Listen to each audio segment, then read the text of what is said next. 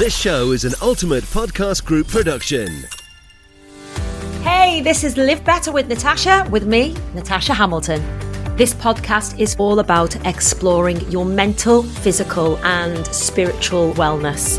Live Better with Natasha is for anyone who is looking to broaden their horizons with their wellness, who want to heal, they want to grow, and they want to feel on top of the freaking world.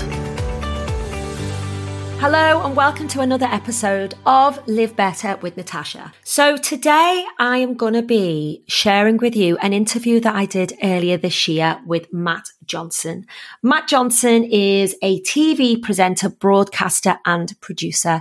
We know him. He's the beautiful Matt off the telly. He's always there with a gorgeous smiley face. But when I spoke to him, we got really deep. Like we really went into all those dark nooks and crannies of life because we've both had very, very similar experiences within the entertainment industry. And we got talking about how to make peace with all the different versions of ourselves and that how negative failures often end up in good outcomes. We also talked about what it's like to be riding high and then next minute having nothing, all the work going, no one opening doors for you and how difficult that can be in our industry. One thing we did touch on as well, which is really important, and it's how detrimental it can be to want to just be on your own when you're going through a life upheaval, like when you're in that dark space. We do retreat and that's okay. Like it's good to retreat. Sometimes you have to just sit with your thoughts and your feelings and move through them. But we have to remember that there's so many other people out there who can help us. So it's that fine line between retreating and going under, like going into an even darker place. I loved it when we also spoke about the power of still moments. Sometimes we just need to try and switch off because the mind's so powerful. It's throwing so much emotion at us. It's throwing, all these life events, and some of them are the past, some of them are now, some of them are what if or what's going to happen in the future. Being able to still the mind and just live in the now is really powerful. And also at the end, we got into a really interesting conversation about how other young pop stars need help and support. And he was saying that how I could make a really good mentor for young people in showbiz. And that actually hit a really strong chord with me because when I was in Atomic Kitten, we had 1.5 day of media training. And we were supposed to have learned the ropes of how to be an international pop star in half a day. And that was kind of it. We didn't really have someone we could go to when we were struggling and be like, look, I'm not having a good time here. This is how I'm feeling. A lot of the time it was men as well. We were surrounded by men, manager was a man, record label, men, tour manager, man. So it was difficult. So it was quite an interesting conversation that we had. And I'm just going to put it out there. If any pop stars out there are listening to this podcast, get my number, slide into my DMs. If you need to vent, if you need advice, obviously I've been there. I've bought the t-shirt. Call me, chat to me. I am here. I can help you. So Matt Johnson is that guy. He's on the TV with that gorgeous smile, but he has been through so many personal life events. And today he's going to share them with us. Hey, Matt. Hi. How are you? I'm good. I'm in my dressing gown. I feel so comfortable talking to you like this. It's the most natural outfit for this type of thing. I'm good, thank you. I'm okay. I've had a really fascinating lockdown experience, which I'm sure everybody has in their own independent and interesting ways. But this morning, I am feeling very positive, very good. Thanks for asking. How are you? Nervous, excited, stressed, up the wall, grateful, a million feelings rolled into one right now because I'm putting myself out there and pushing myself way out of my comfort zone. And do you mind me asking what that comfort zone is. So I just caught you talking about that you've been through it, you've had an experience. Is that a recent thing? And you feel like you've come to the point where you want to share that story because it's cathartic for you and you want to help others. That's what happened? Yeah. Do you know what? There were so many times last year where I was kind of sat in this kitchen at the table with like pens and like bills in front of me and pads of paper, trying to be creative and think about like, how am I going to make money? Because the music industry is very temperamental. And obviously, like, I've been in it for 20 years now. So as the years go by, you know, you're kind of getting lower down on the pecking order of who needs you. You know, the gigs are getting filled up with newer bands. Yes, there's a lot of like resurgent concerts happening. But I'm not going to lie, it does tend to be mainly the males. Like, a lot of the boy bands get chosen before the girl bands do. Mm. And then so you see like all these older boy bands or man bands as they are now, and they're like flourishing and they're getting the tours and they're getting the gigs. And the girls are kind of all sat at home, you know, we've got houses to run, bills to pay, kids to look after. Mm. And it just you know, it's like, can't be resting on my music laurels. Like, I have to create a new version of me. And I've been on that journey for many years now, and it's been like this because when you have to force onto yourself a new version of you, sometimes it's hard because it's not authentic or you're not gelling with it. Mm-hmm. Yes, I completely understand what you're talking about. I very interestingly, I've had a therapy session yesterday, and most of my therapy is dealing with different versions of myself. Now, what you said was really interesting to me, where I've got to try and create a new version of myself. Mm. And I think anybody in any sort of freelance job, you know, you could be like a pay per day builder. If you work for different companies, you always put a mask on of a different version of yourself to appease certain audiences or bosses or something. And I would say that I've, in my time in my life, I've struggled with that. Who am I? What do I have to offer?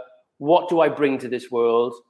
Me. Do I need to create a version I think everybody would like? And I think, very interestingly, what you have gone through in a really extreme way, and I think I've probably gone through that in an extreme way too, and I think so many people have recently through lockdown, because when your job and your purpose is taken away, you're asking the question, who am I? What can I do? If that job's taken away, what can I bring to the world? How do I provide? And it's a really interesting conversation to have. So yes, I 100% dealt with that so many times throughout my life, but more precisely in the last 24 hours, having a huge conversation about what I bring to the table, what value I have to offer. And it's okay to have some versions of yourself. And I used to hate it because I was like, oh, I've got a postcode lottery, Matt. I've got a daytime TV, Matt. I've got a deep thinking, introvert, soulful, bluesy singing, Matt. I can't be all of those things. But interestingly, I've realized, and I've been talking about it a lot, is that they're all part of me. These are all just versions of myself that, yes, it's okay. You go to your nan's house, you dress up a little bit more accommodating towards your nan. It's not, you're not betraying yourself. You are actually just being another version of yourself, but the core values of your own being are always there. And that's something that I've really, really looked at the moment. And it's really interesting. Yeah, it is.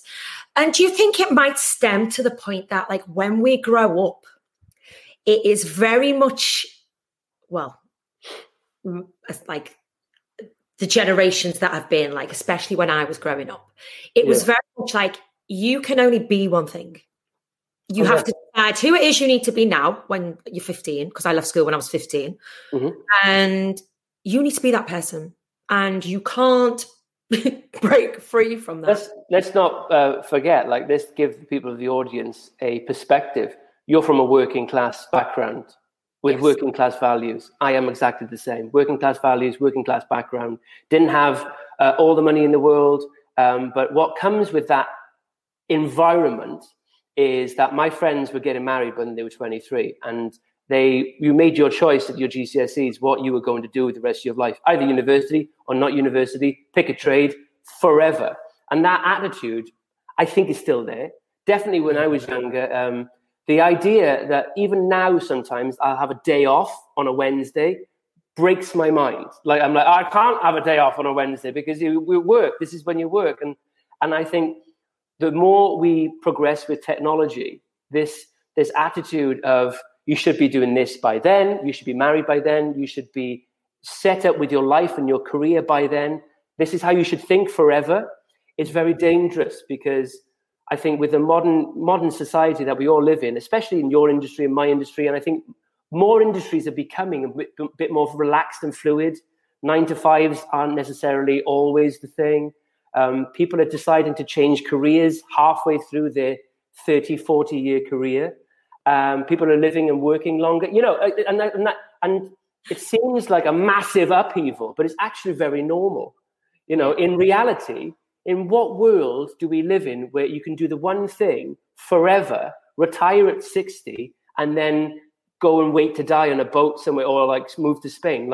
That is so much in the past, and new realities were in amongst us now, where we are living for so much longer. The retirement age is being pushed back constantly. I've personally gone through this thing of where I want to do something with my life that I enjoy, that I can pay the bills, and I don't mind working until I'm 90 if I love it. I don't want a life like I grew up with a father that didn't enjoy his job all the time. And I didn't want that for myself. So what comes with that is this spiraling, I don't know what's happening next thing, which I think a lot of people are suffering from now. And sorry, I'm rambling a lot, but this is you've hit the nail on something that I've been talking about intensely for quite some time now. Yeah. So what was it like for you in that moment when you were thinking, right, I'm a pop star, but I'm not needed to do that right now. I need to do something else because I have responsibilities. Well, to be honest, I feel like I chased and I held on for dear life because I was managed from the age of 16. I was put in a bubble. I was scared to step outside of it. That world beyond management wasn't visible to me. I had this very tight-knit circle, and the thought of having to venture outside it was terrifying. And it was constantly living in fear. Oh my God, I'm not relevant. I actually, I took on a speaking course at the turn of the year, and with a good friend of mine, Danny Wallace, she's on now. I love you, Danny. And I was like, I feel like I've got a story and I want to tell it. And she was like, you've definitely got a story, Tash. But let's make it concise. What do you want to talk about? And I was like, well, I want to talk about this transition I've been on and how I was constantly living in fear because I was being told, oh, you're not relevant. Or to be relevant, you need to go and do a reality TV show. You have to go and do these photo shoots where I'm freaking dressing up in these silly, once I was covered in Nicorette patches and I was amazing. I can remember being lay on this bed going, what am I doing? This is soul destroying, not setting my soul on fire, but it was the fear of have to do it, need to take the work, need to pay the bills. And I was just doing a lot of shit I didn't want to do. It's really interesting that you say that, because I know so many people still, and I've been in that bubble, and it makes you feel like you bring no value to the table. You have to eat a testicle in a jungle to remain relevant, and then people will like you for a few years, and then they'll get bored of you, and then you'll have to go on Strictly or something. Yeah, and it feels it's that type of thing. And really interestingly, I want to ask you, what do you think you brought to the table when you were in flying high? Well, that's a good pun, but you know what I mean. When you were in that mode, and when you were invited to all of the parties, when you were going to all of the things, and you were turning down stuff, and you were too busy. What were you bringing to the table there? To be honest, I don't think much. I wasn't doing much more then than I am now. I probably give more back now than I ever did then. I think it was more of an ego boost. What do you mean, ego boost? Well, because you feel important, you feel relevant because you're there in front of the magazines, and you're kind of in this mindset of, well, that's what I need to do. I need to be there, and that makes me somehow important.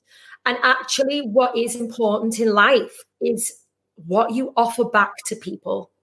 Like the people who, like, I still have social media platforms. The people who follow me, though, I interact with on a daily basis. I make, like, hardly a day goes back that I don't reply to messages. Like, I help people. Like, there's no me and them, it's us. And that's where my mentality's changed, because I'm like, well, it doesn't, like, I don't need to be over there to be important. I need to be like. So the fame and the whatever that comes with it give you validation. At the time, I suppose it did. But I got famous when I was 16. I didn't know anything else. And then I had my first son, Josh, and got postnatal depression. And then I left. I just went, I'm too sick. I've had enough. Like, I was only 21. I was super famous. And I wanted to be normal. No one treated me normal. It's very, very interesting, that perspective. Yeah. You know, what you've experienced, and you're absolutely right. It comes a time in your life. The bad times that you've gone through, unfortunately, has taught you everything you've needed to be taught to become the person that you needed to be. Yeah, absolutely. And that's it. Even when I trained as a beautician last year, the only times I learned was when I made mistakes. Yeah. So, like, if I was doing a treatment on someone's face and I cut them, like, but I realised, oh, can't do that. I mustn't do it that way. I must do it this way. I know people's faces, okay? It was just certain treatments are really, really delicate and intricate and dangerous. Yes. I used to sit there with this scalpel on people's faces going, how did you find, like, kind of wanting to work to be like, so did you always want to be like on the TV presenting, or was that kind of something that just happened?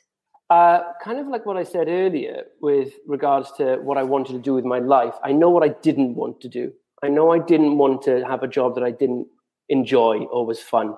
I went to a telethon in 1992 at ITV Wales, and I saw film trucks and news camera crews, and all the news crew presenters were all kind of famous then back in Wales, like Ron Burgundy kind of thing. And I looked at it and I was like, oh my God, this is exciting. This is something that I like. I didn't know what it was, but I really enjoyed it. And then it kind of spurred into a little bit of I was a very introverted kid when I was a kid, but there was something inside of me. I entered a Michael Jackson dance competition in Butlins without my parents knowing. So they didn't know. I just turned up. I was this quiet kid, turned up on stage and did all these things. Right? And it was always something inside of me that kind of enjoyed the extrovert bit of performing and all that. So I knew all of that. But again, being from Caerphilly in South Wales, had no idea how to get into it, no idea what part of the industry I liked. So I left school when I was 16, knowing what I didn't want to do, had a connection at a radio station in Wales. I kind of made tea, did some work, then got a job in a drama, making tea and carrying rubbish and stuff around and just going, I like this energy of this place, the drama sets and the music video environment and stuff. It was really cool. So I kind of fell into performance and acting through there.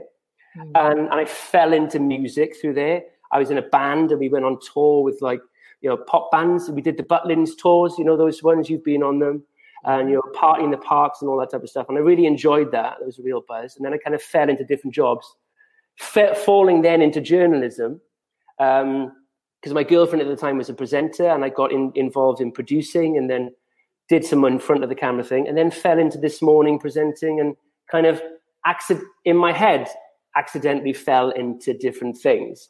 But looking back, my my entire drive was to enjoy what I did. And my entire drive was the passion for broadcasting. I love broadcasting. I absolutely adore it. The beauty of lockdown is that you can broadcast from your living room in your pajamas. You've got a production company in your pocket. Everybody has, and it's really opened my mind to, my passion is broadcasting, mental health awareness, and music. And I've always thought that that always depended on other factors like ITV liking me or a production company liking me. And when you go through periods of time when they don't, you think, oh, I can't do my passion. I'm therefore devastated. And it's been taken away from me. But what I've realized in lockdown is that I can do it. It's fine. You can go on, you can do Instagram lives, you can do podcasts, you can record this and do as many things as you possibly can. For me, there was no excuse. But going back to your original question, I set off on this 20-year kind of quest to escape certain things. And I have told myself over the years that it was all accidental. It was all, I fell into this job, I fell into that. But looking back on it intensely, there was a drive and a real energy and a manifestation of what I wanted. And what I wanted was just to be happy.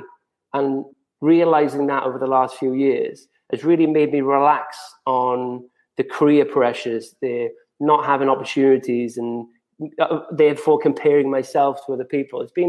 It's an interesting thing. And I'm very lucky to have such a colorful, checkered, weird career.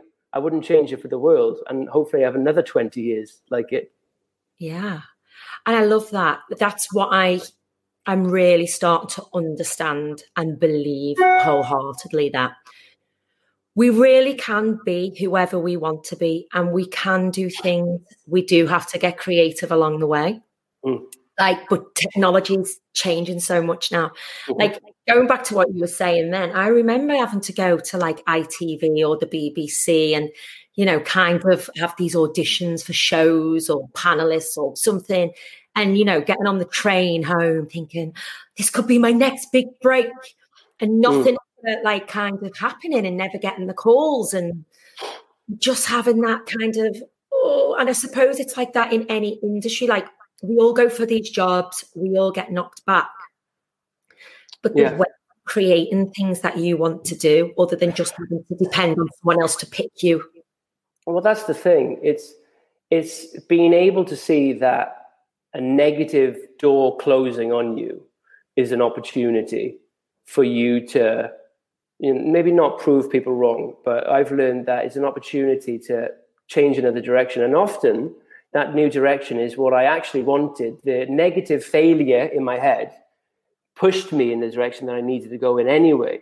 And I know we've all been there. I was heartbroken 4 years ago when I moved to London 10 years ago, and I came from a news channel, ITV Wales News, and I went to This Morning.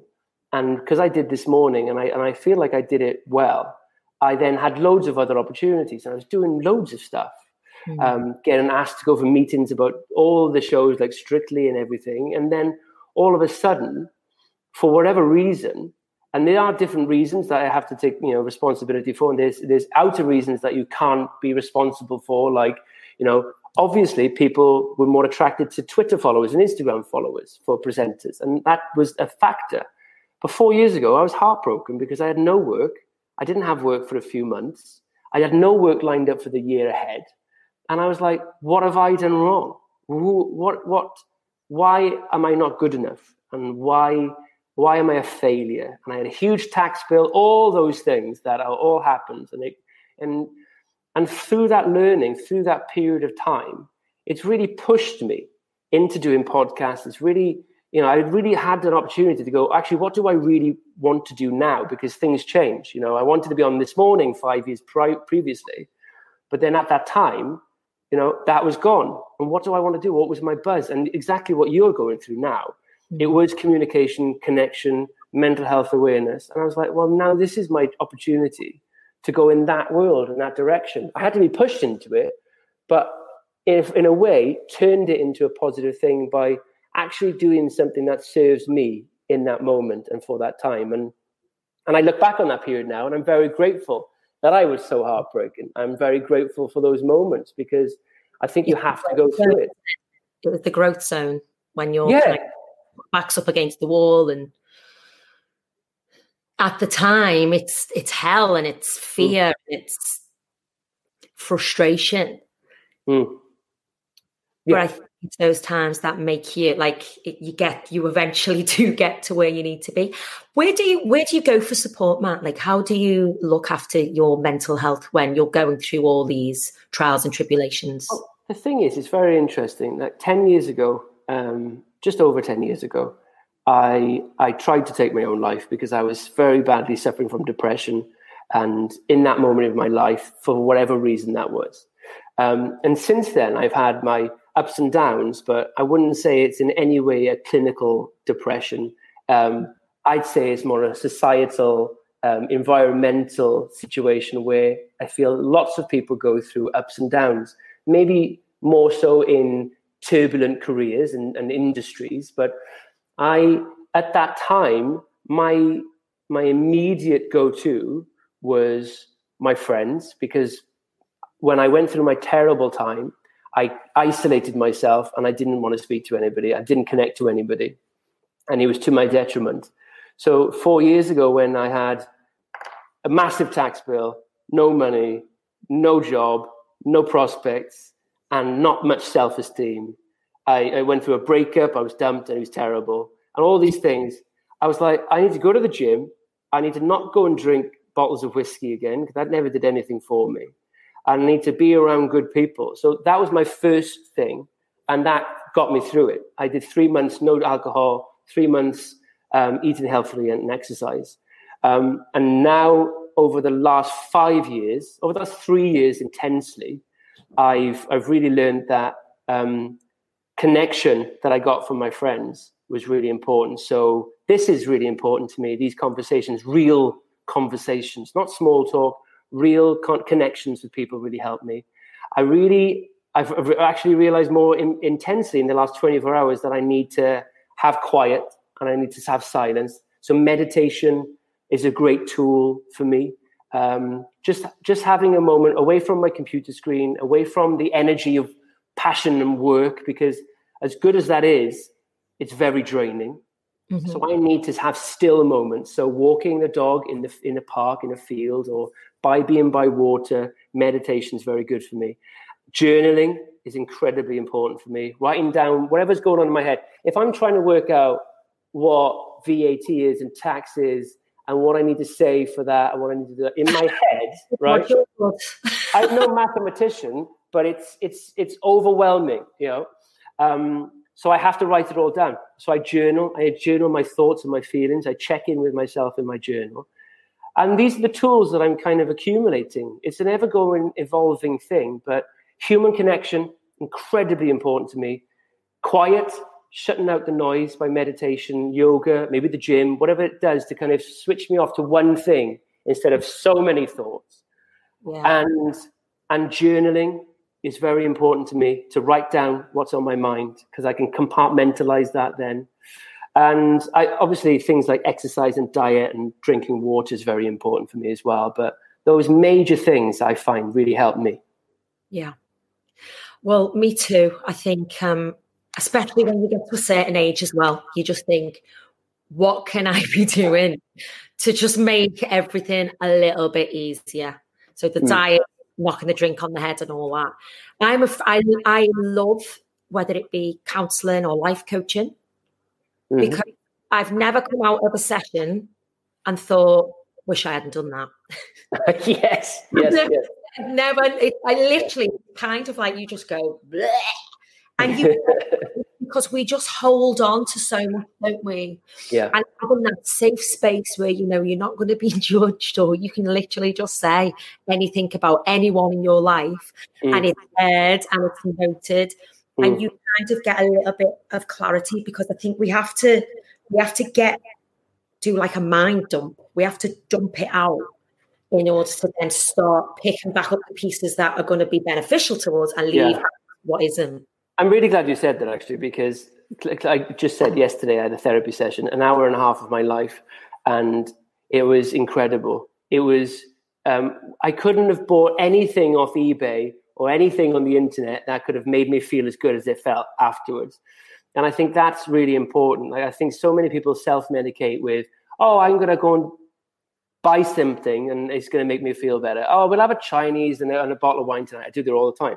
And it's going to make me feel better. But actually, that intense mind dump, as you said, that intense thought process of saying things out loud that matter to you and being listened to is the most incredible thing. And I think having conversations like this to normalize that investment in your mind and going to counselor, therapist, coach, whatever it may be, is I think one of the most important things that's going to happen in the next decade, where it's not, people have gym memberships and don't go, and it's 50, 100 quid a month.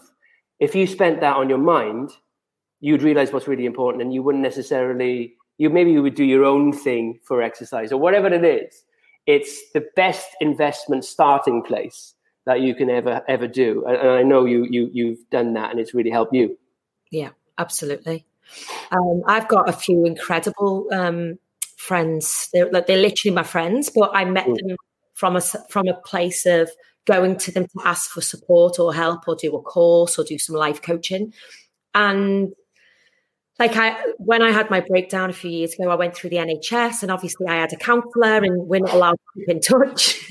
And I've tried to find that woman. I've tried to look for her, because she helped me so much. But I don't think she's allowed to have a relationship with me, because I did found her on something online, and I messaged her going, "It's me." I sent her a thank you email. Yeah. But there's people now who I consider close friends, and I went to them for help and support, and now I speak to them every week.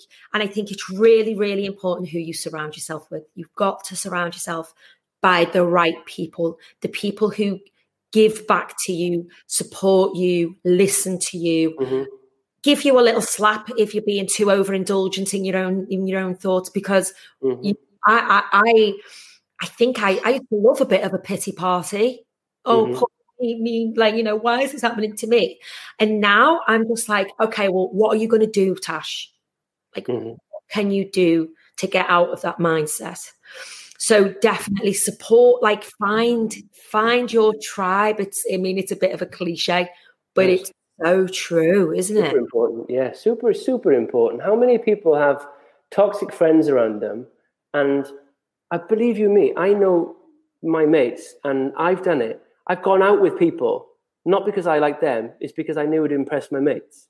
And I bought things, not because I wanted them, it's because I wanted to impress. These are not your people. That's a bad attitude towards what you think your friends want from you. I'm pretty sure your friends don't care. But finding your tribe is one of the most important things, because that support base is incredibly important, isn't it? Yeah. Absolutely. Have you thought about being a counsellor? A couple of people have said to me, you'd make a really good counsellor or a life coach. Maybe in the future it's something I might look at. I think I'm still on my road of discovery. But man, I've been through a lot. I have been through a lot of shit. Do you mind telling us a little bit about that? Or is that something that you're not ready to share? No, I mean, I've been very open, I think, and this will lead on quite well to who we've got coming up after, because next up we've got Naomi Ella, and she is a maternal therapist. She helps people transitioning from you to mother. And it's a very under-talked about transition, because we're supposed to be in this beautiful, flourishing phase of pregnancy and grateful for everything that's happening to us and feeling empowered in our new womanly body and all this. But for me, it wasn't like that. I had the pressures of being a pop star. I was literally given 3 weeks off from giving birth to being back on tour. So I was world again, and I'm actually on later on with Kerry. Sorry, not Kerry. Kerry's not on. Is she not? Jenny and Liz. Slip of the tongue. I was back on tour with the girls, and obviously my life had changed drastically, and they were still younger pop stars, and I was like, I had no support, I had no mental health like counseling. There was no one, like you've got like HR in a job, like if there's a problem at work or there's an issue, you can go and talk to them and they can maybe try and point you in the right direction. Like in a pop band, no, there's nothing like that. It's like, suck it up, shut up, get on with it. And I was like leaving my baby and then going off to be a pop star and living this like life of total polar opposites, and then coming back to my baby. And he was like, wanted, because my mum became Josh's nanny. She looked after him when I couldn't take him with me. But to leave a newborn baby for weeks on end is not normal. No, not at all. That's a horrific situation. Horrific. And then to come back and hear him cry and then want to be, he'd want my mum because that's what he was used to. And then all of a sudden I was like, oh my God, like my baby doesn't see me as its mum. Actually feel emotional because I don't think I've actually ever spoken about this, but this is good because it's honest, right? I lost all sense of purpose because all of a sudden I wasn't even a mum, and I didn't want to be a pop star, and I wasn't enjoying that, and I wanted to be over there, and no one understood, no one supported, and I just kept everything in. Every single feeling of confusion and upset and hurt and pain and anger was just swallowed down repeatedly all day, every day. And then obviously that has to come out at some point. And I just exploded. And even at the end, when I was like, I can't do this anymore, when my therapist was like, she can't do this, she's not well, everyone was like, but just one last tour, just one last video. My decision to stop being a pop star impacted on a lot of people's jobs. Their livelihoods became jeopardized because of my decision. I could feel the dislike and hatred from people because that big money-making wheel stopped because of me. People were not going to work, either being as a band member or a manager or a, fashion designer or a dancer. Like all these people, their jobs ended because of me. So, I could feel the resentment, but I was still having to go to work with them every day. It was fucking horrendous. That's a heavy weight to carry, isn't it? I was 21. I had no one to talk to. I had no support. And do you know what? I'm not saying this to pick them people out because they're not bad people. They were on their own journey. They were all of a sudden out of a job and thinking, what the hell am I supposed to do next? I genuinely don't hold any animosity towards them at all because we were all having to figure out the next step. But it was literally went home, closed the door, and everything stopped. There's nothing worse than feeling like you're not being supported. No, I wasn't at all. It's quite the opposite, isn't it? Yeah, and then that's kind of when I first started. I knew that I had to go and have therapy. Management were like, you need to go and see someone, you need to go and see someone. But when you're 21 and you don't really, you're not comfortable and you're going to this very clinical Harley Street therapist, I was just like, I don't want to be here. And this is probably in the early 2000s or something? Is it 2002. I mean, mental health awareness was pretty much non-existent. It was non-existent pretty much 10 years ago. So I know that time really well.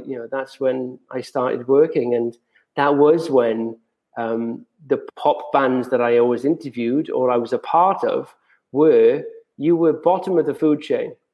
Get out there and do it. And I can imagine what that must have been like for you. And like, interesting what you said that I'm a mum, but I'm not doing it. I'm a pop star, but I can't do it because I should be being a mum. and had that crossroads of purpose, I really feel for you. That's traumatic. That's a traumatic thing you've gone through there. It is trauma, and it's followed me for years. And when I talk about it, I get wobbly.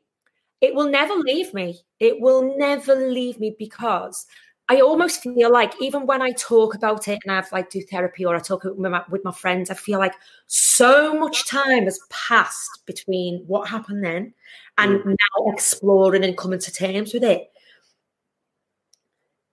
It's hard to get back. It's like I've put up such a wall and a barrier of that was too painful. It's almost like it wasn't even me.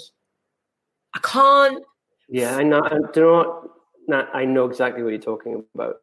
There's things that I went through when I was 12 and 16, and because I didn't deal with them, that mentality of that 12-year-old and 16-year-old is still me. I still make decisions based on what they would have decided to do at that age. Young me, you little 12-year-old, silly nonsense, doesn't know much about the world, Matt, still makes decisions on my behalf when I'm 37. And only now, over the last few years, have I realized that that's still me. That's still my trauma, and that's still my stuff. That's still my belief system and my pattern. And it still affects the decisions I make today. Yeah. So, it's an easy thing, like we go back full circle. That other version of yourself is still you. And this is it. I think we just have to own. We have to own our shit, and it's okay that we fucked up, and it's all right that we're not perfect, and it's all right that we don't know where we're going. It's okay. I think I was such a control freak in having to know where I was going, like that, just having that train of thought, not being able to see where I was going would stop me from progressing. It would hold me back continuously. Now I'm like, it's okay. One foot in front of the other, one day at a time. It will be okay. Yeah, because as we learn the hard way, perfection doesn't exist. Failure is an opportunity to learn. And nobody knows what we're doing. No, we have no idea what's happening. Look what lockdown's done to everybody. We didn't plan this. We didn't plan being in our houses for 3 months, 4 months, sitting around in our PJs, broadcasting on the internet all the time. We didn't plan any of this. But I got a feeling that what this might bring for you, definitely has brought for me, is that I'm going to try and be open-minded to whatever happens. Because whatever happens, I'm going to have to turn it into something positive, and follow that path, and take that route, and be malleable with whatever happens. Because if I'm ever stuck in my ways, if I stick with that resentment towards that moment, nothing happens. I don't get anything done. I hold and I stay firm, and I don't do anything. And it's that big thing about just learning to be like water, just fluid, and just going with the flow. And it's hard, and it's really hard, and I'm struggling with it at times. I've had a bad 2 weeks, not with my mental health. I've had a sinus infection, and I haven't been able to do the stuff I wanted to do, apart from sit there and think about all the stuff I could be doing, which has done me no good. So I'm going to have to learn to be more still and shut out the noise. Can I suggest something? We'll have a chat about it personally as well. What you bring to the table is so much. You bring loads to the table. Your talent, your singing, your performance, all those things, they're still there. Don't let people and situations and timing tell you don't have value, because that's nonsense, because you do. But what you're doing now is really impressed me. And I think if you could, there's still pop stars out there who are 16, Nat, who are clueless, and they're still being treated the same way. You could help them. You really could. I think if there's some way you could do that, and I'll help you, I think that would be really interesting. Wow. I mean, yeah, definitely. Bloody hell, I've been there, bought the T-shirt. You look at what that young lady from Little Mix went through with that documentary she did. It's happening now. Right now, a band is being formed somewhere in the world, and the management don't give a shit about them. And you can help them. It's happening. And it's the same thing that happened constantly. And all they cared about is money, and they cared about getting them onto that stage. And it happens in all industries. Sellotape them up, stick them out there, perform Little Monkey. And it happens all the time. And I think it'll take this conversation and people like you to maybe install a part of a term in a contract for anybody under the age of 21 to have somebody like you to talk to on a regular basis, because that would have helped you, right? If we had a safe place to go and like just that support, it would have been amazing. Like we did have a female tour manager for a short time. And it was just like, it was all men, just men, all men. Yeah. I think I remember your tour manager. He was a bald guy, big bald guy. Tony? No, Carl Machin was on. Okay, maybe I'm thinking of somebody else. Andre now. Okay. He's got his hands full with the Andre. He's still doing it. He's still taking people carriers from hotels to venues. And fair play to it. And I my thing is that, like we talk about racial inequality. We talk about everything that's wrong, and it has been fundamentally wrong and a massive issue for centuries. And it's the same with other issues. It's the same everywhere. Things don't necessarily change. We have to kind of be the change there. And I've definitely learned from my perspective of learning. I don't know if I'm equipped to become a tutor or a person that could be a counselor, but I can definitely point people in the right direction to the right people. And I'm using that space that I can create to do that. I call myself the connector. I have to get someone to do me a little video, which is a bit James Bond-esque, where I'm the connector. Getting the connector. But it's a great idea because people need connecting. And that's the thing. I think, like what you say, therapy's helped you.